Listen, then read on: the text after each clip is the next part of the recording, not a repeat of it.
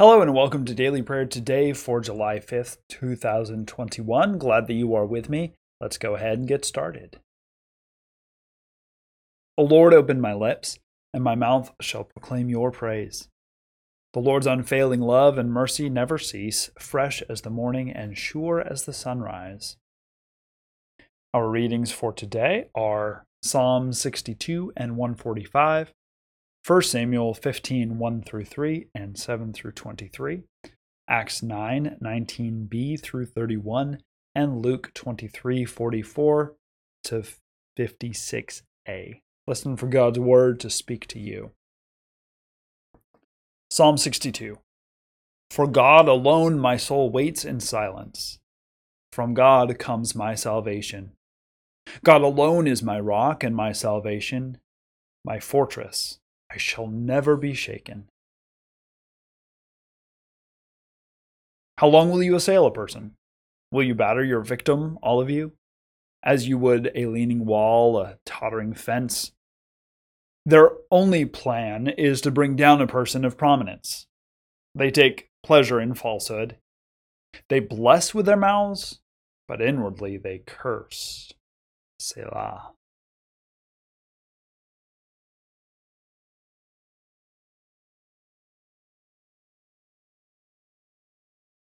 For God alone my soul waits in silence, for my hope is from God.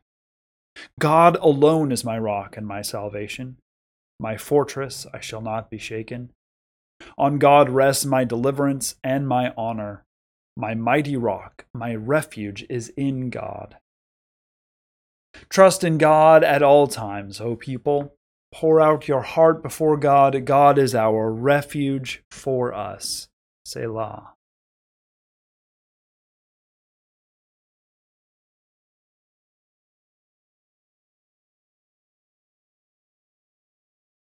Those of low estate are but a breath. Those of high estate are a delusion. In the balance they go up, they are together lighter than a breath. Put no confidence in extortion, and set no vain hopes on robbery. If riches increase, do not set your heart on them. Once God has spoken, twice have I heard this, that power belongs to God, and steadfast love belongs to you, O Lord, for you repay to all according to their work. Psalm 145. I will extol you, my God and King, and bless your name forever and ever. Every day I will bless you and praise your name forever and ever. Great is the Lord and greatly to be praised. God's greatness is unsearchable.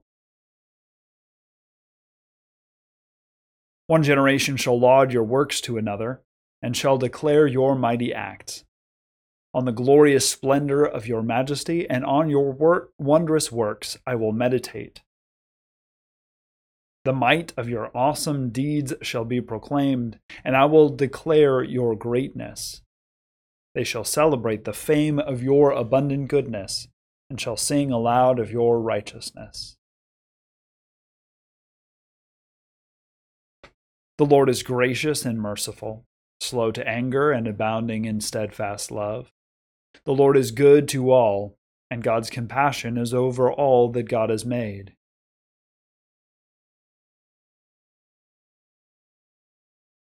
All your works shall give thanks to you, O Lord, and all your faithful shall bless you.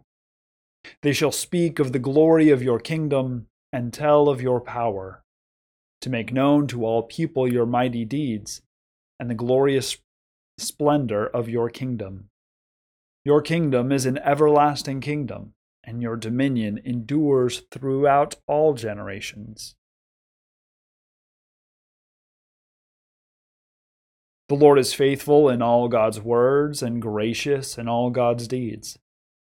The Lord upholds all who are falling and raises up all who are bowed down. The eyes of all look to you, and you give them their food in due season. You open your hand, satisfying the desire of every living thing. The Lord is just in all God's ways and kind in all God's doings. The Lord is near to all who call on God, to all who call on God in truth. God fulfills the desire of all who fear God. God also hears their cry and saves them. The Lord watches over all who love God, but all the wicked God will destroy. My mouth will speak the praise of the Lord, and all flesh will bless God's holy name forever and ever. 1 Samuel 15, 1-3, and 7-23. Samuel said to Saul, "The Lord sent me to anoint you king over his people Israel. Now therefore listen to the words of the Lord. Thus says the Lord of hosts, I will punish the Amalekites for which they did in opposing the Israelites when they came up out of Egypt. Now go and attack Amalek and utterly destroy all that they have. Do not spare them, but kill both men and woman, child and infant, ox and sheep, camel and donkey." Saul defeated the Amalekites from Havilah as far as Shur, which is east of Egypt. He took King Agag of the Amalekites alive, but utterly destroyed all the people with the edge of the sword. Saul and the people spared Agag, and the best of the sheep, and of the cattle, and of the fatlings, and the lambs, and all that was valuable, and would not utterly destroy them. All that was despised and worthless they utterly destroyed. The word of the Lord came to Samuel. I regret that I made Saul king, for he has turned back from following me, and has not carried out my commands. Samuel was angry, and he cried out to the Lord all night. Samuel arose early in the morning to meet Saul, and Samuel was told. Saul went to Carmel, where he set up a monument for himself, and on returning, he passed on down to Gilgal. When Samuel came to Saul, Saul said to him, "May you be blessed by the Lord. I have carried out the command of the Lord." But Samuel said, "What then is this bleating of sheep in my ears, and the lowing of cattle that I hear?" Saul said, "They have brought them from the Amalekites, for the people spared the best of the sheep and the cattle to sacrifice to the Lord your God, but the rest we have utterly destroyed." Then Samuel said to Saul, "Stop! I will tell you what the Lord said to me last night." He replied, "Speak." Samuel said, "Though you are little in your own eyes, are you not the head of the tribes of Israel? The Lord anointed you king over Israel, and the Lord sent you on a mission and said, 'Go utterly destroy the sinners, the Amalekites, and fight against them until they are consumed.' Why then did you not obey the voice of the Lord? Why did you swoop down on the spoil and do what was evil in the sight of the Lord?" Saul said to Samuel, "I have obeyed the voice of the Lord. I have gone on the mission on which the Lord sent me. I have brought Agag, the king of Amalek, and I have utterly destroyed the Amalekites. But from the spoil the people took sheep and cattle, the best of the things devoted to destruction, to sacrifice to the Lord your God in Gilgal."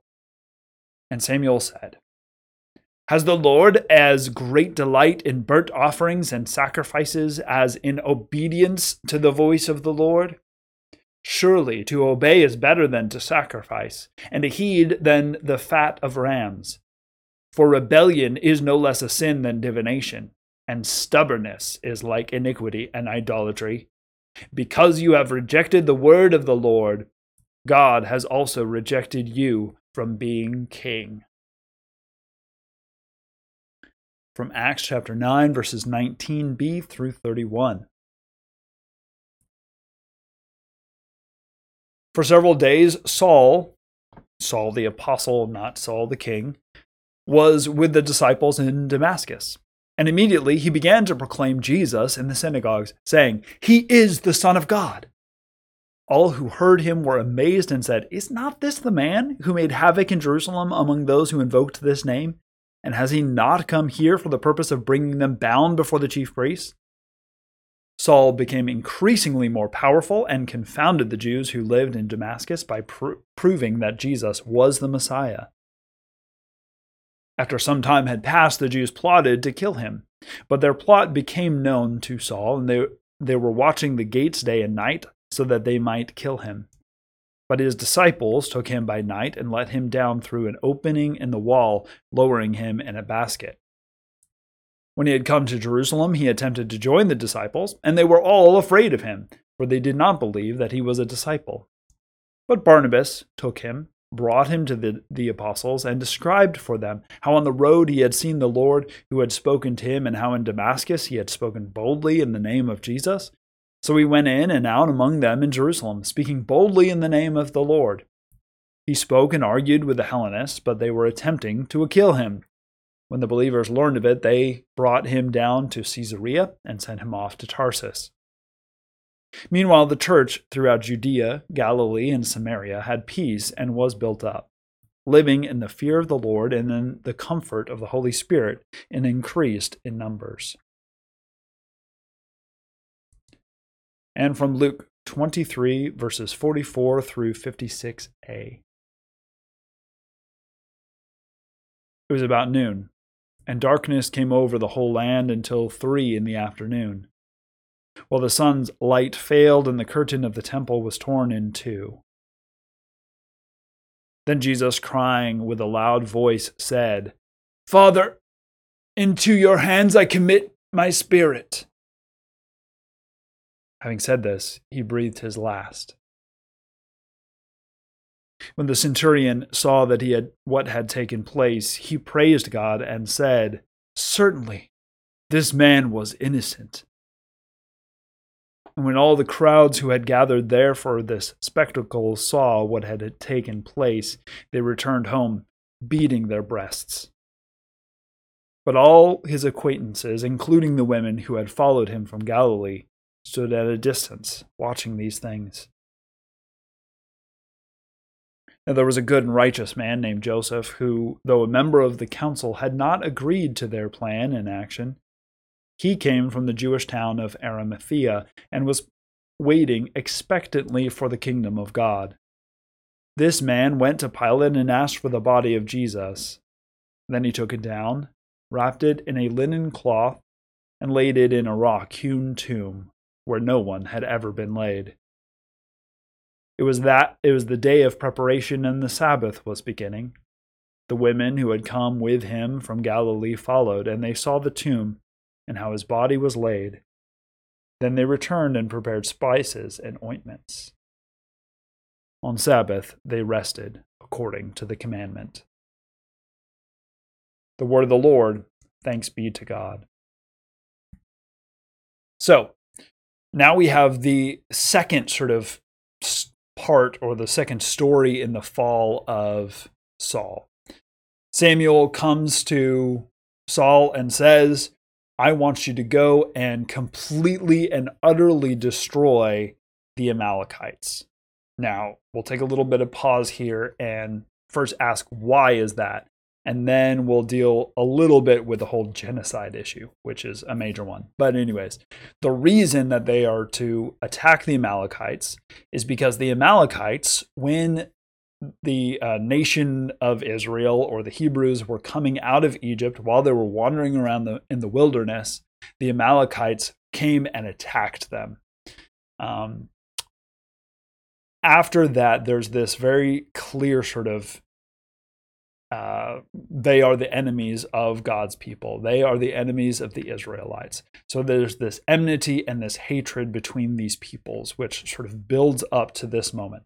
Now, finally, maybe we're strong enough, and I want you to go and completely and utterly destroy them. Now, does this mean that God directly wanted, that these people be completely and utterly destroyed? I don't think that's necessarily consistent with the character of God that we understand, especially through Jesus Christ. So what does this mean? Well, it could mean that there was a misunderstanding. It could be that it's a story told to us for this purpose. It could be all sorts of different things, but it is something that we need to kind of struggle with. There are aspects of Scripture that are deeply violent, especially the Old Testament. And as modern readers, sometimes we have a really hard time with it. But it is the Scripture that we have. And so we need to sort of wrestle with it and try to figure out, how does this all work together? The important part of this story, and the important part of the fact, or this order that everyone is to be destroyed, is the fact and the point of the story that Saul doesn't actually do it. The instructions are to just completely raze the whole city. Everyone is to die, from the king all the way to an infant, all of the animals, everything is to be destroyed. One of the purposes for this in the ancient world, and especially when we're talking about the people of Israel, is that throughout Israel's history, as she would come into a land, if these cities were not completely destroyed, including all the idols, including all of the people, yes, there was this great temptation to follow all of these other gods.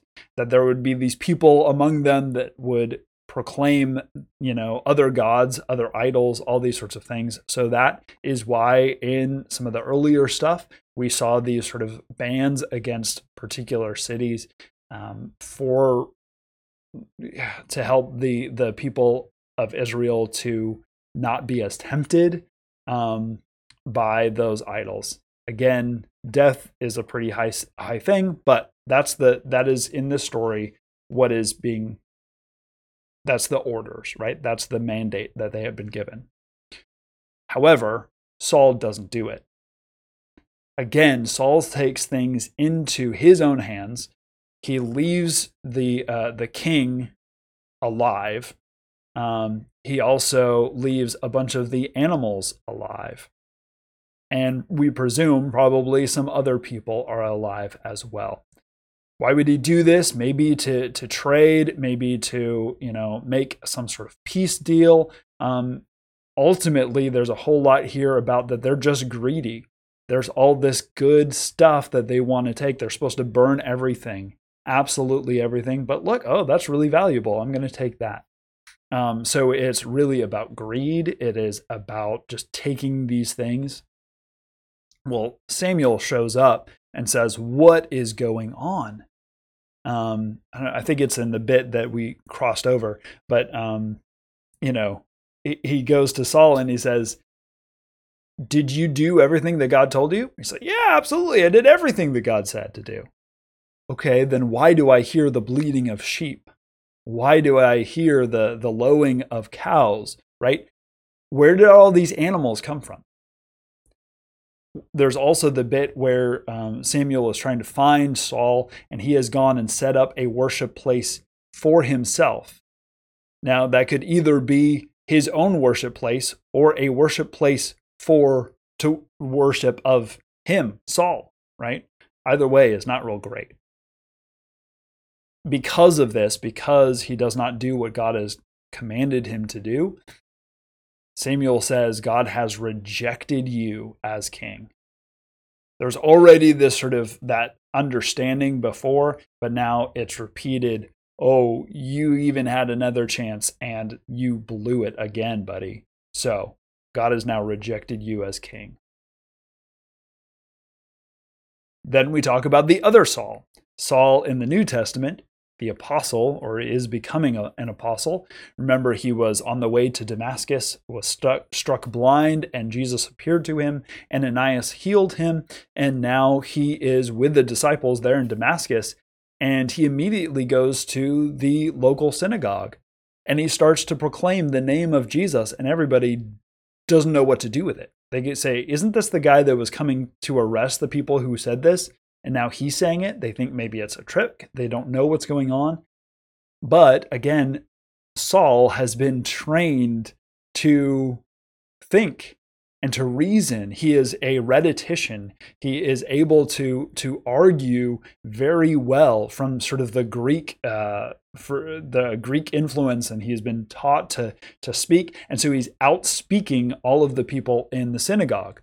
And again, a theme in Acts is when people are done arguing, when they can't actually answer the apostles, they want to have them killed. And so they want to have Saul killed. He has this effect on people. And he is lowered out of the wall, very much like Rahab and the wall of Jericho, right? Letting the spies out. Very similar sort of story. Comes to Jerusalem to go and hang out with the apostles, and they don't believe him. They say, wait, no, this has to be some sort of trick. But Barnabas comes and speaks on his behalf and says, no, he's telling the truth. This is what has happened to him. So they allow him to spend time with him until he ticks off a bunch of people there in Jerusalem, and they want to kill him. So they say, we're going to send you on to Caesarea, and then you can go to Tarsus back home. Because people are trying to kill you here, and we're right next to you. We may get hurt as well. We also are worried about your safety, all that sort of stuff. So they send him on. And we'll continue to see Saul, and then eventually he'll be known as Paul, it makes a huge impact on the early church. And of course, we also have the death of Jesus.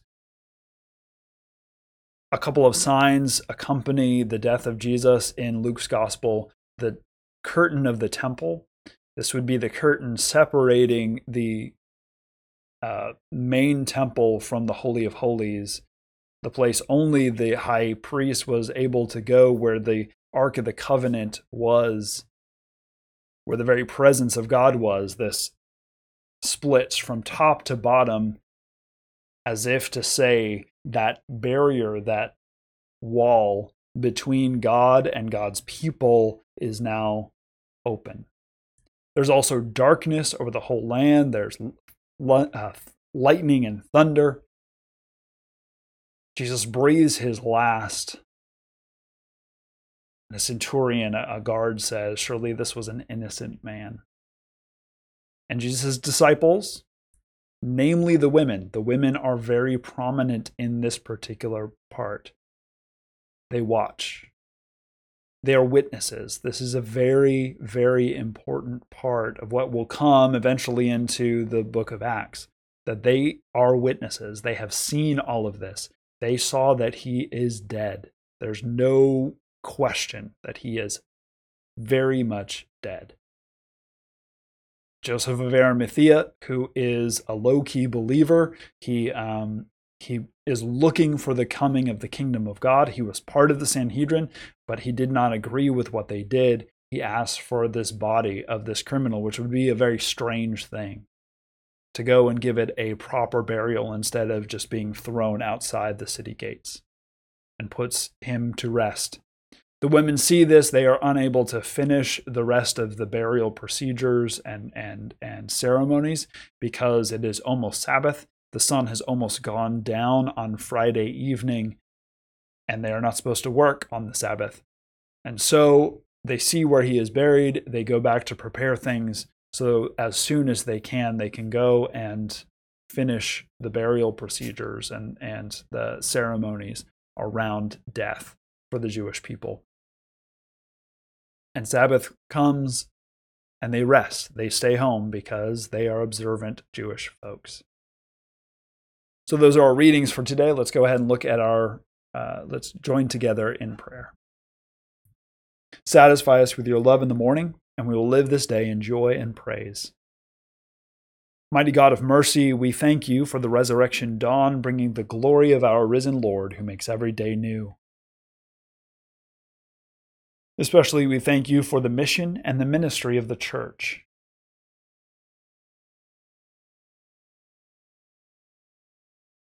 Every service that proclaims your love.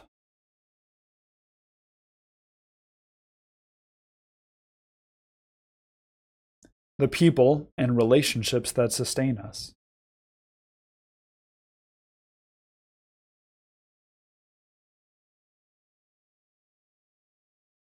Our calling to daily discipleship.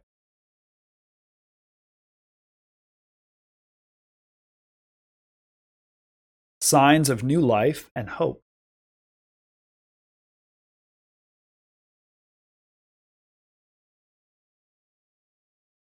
People of God, for what else do we give thanks?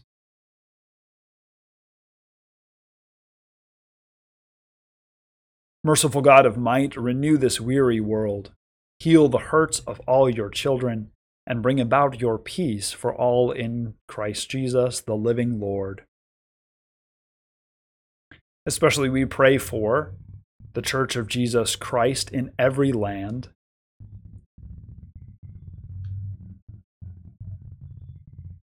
the stewardship and healing of creation,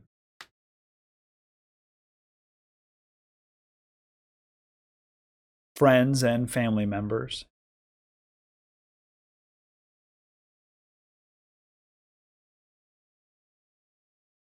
neighbors in special need,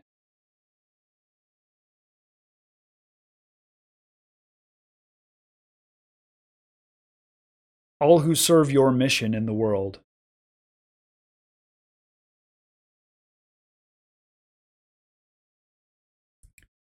People of God, for what else do we pray? Eternal God, our beginning and our end, be our starting point and our haven, and accompany us in this day's journey. Use our hands to do your creation, and use our lives to bring others the new life you give this world in Jesus Christ, Redeemer of all. Amen. Now let us continue to pray using the words that Christ taught us, saying, Our Father, who art in heaven, hallowed be thy name. Thy kingdom come, thy will be done on earth as it is in heaven. Give us this day our daily bread, and forgive us our debts, as we forgive our debtors. Lead us not into temptation, but deliver us from evil. For thine is the kingdom, and the power, and the glory forever. Amen. Now the grace of God be with us all, now and always. Amen. Bless the Lord. The Lord's name be praised.